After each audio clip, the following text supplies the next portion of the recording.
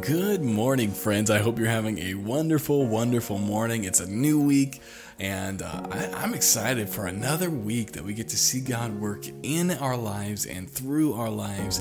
And I hope that you are excited for that as well. And you just can't wait to see how God works and how He uses you to impact this world for Him. And so today we're going to continue on, and we're in Matthew chapter number 13, and we're going to read verses 36 through 43. And last week we were kind of left on a cliffhanger on Thursday about it was about the parable of the tares. And this is the passage where He finally explains it. And so let's jump into that passage. And He says this: Then Jesus sent the multitude away and went into the house, and His disciples came unto Him, saying, Declare unto us the parable of the tares in the field. And He answered and said unto them, He that soweth the good seed is the Son of Man. The field is the world, and the good seed are the children of the kingdom. But the tares are the children of the wicked one. The enemy that sowed them is the devil. The harvest is the end of the world, and the reapers are the angels. As therefore the tares are gathered and burned in fire, so shall it be in the end of this world. The Son of Man shall send forth His angels, and they shall gather out of His kingdom all things that offend and them which do iniquity, and shall cast them into a furnace of fire. There shall be wailing and gnashing of teeth. Then shall the righteous shine forth as the sun in the kingdom of their Father. Who hath ears to hear, let him hear. This is a very intense passage, and I hope you did meditate on this last week and just thought about it and thought through it, and maybe you even read this passage last week as you were studying. But friends, as we see in this passage, there are two types of seed. There is the good seed and the bad seed. And in this parable, the good seed are the children of God, right? That's those who have accepted the free gift of Jesus. But there's also the bad seed, the tares, and those are the children of the wicked one.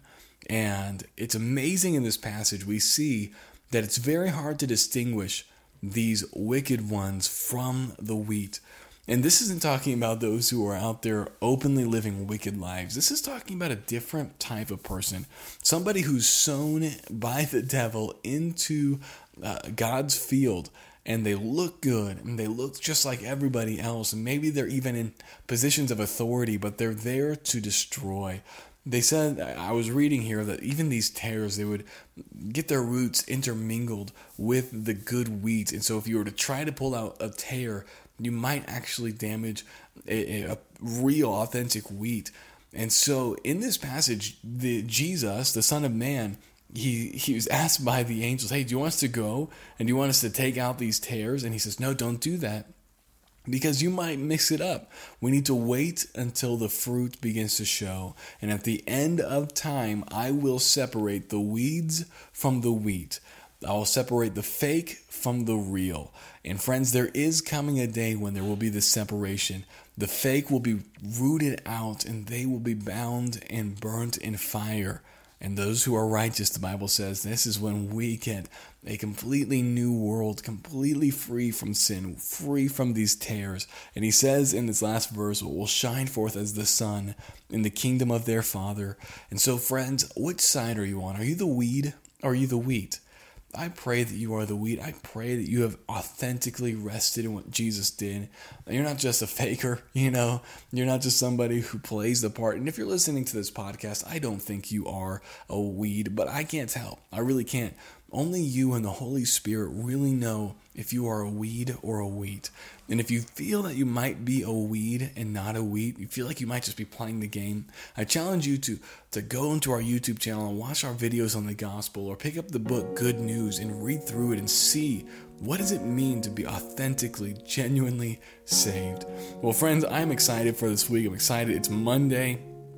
I hope you're pumped. I hope you're going to get into your workplace and just see God work through you there. And I'll talk to you guys tomorrow.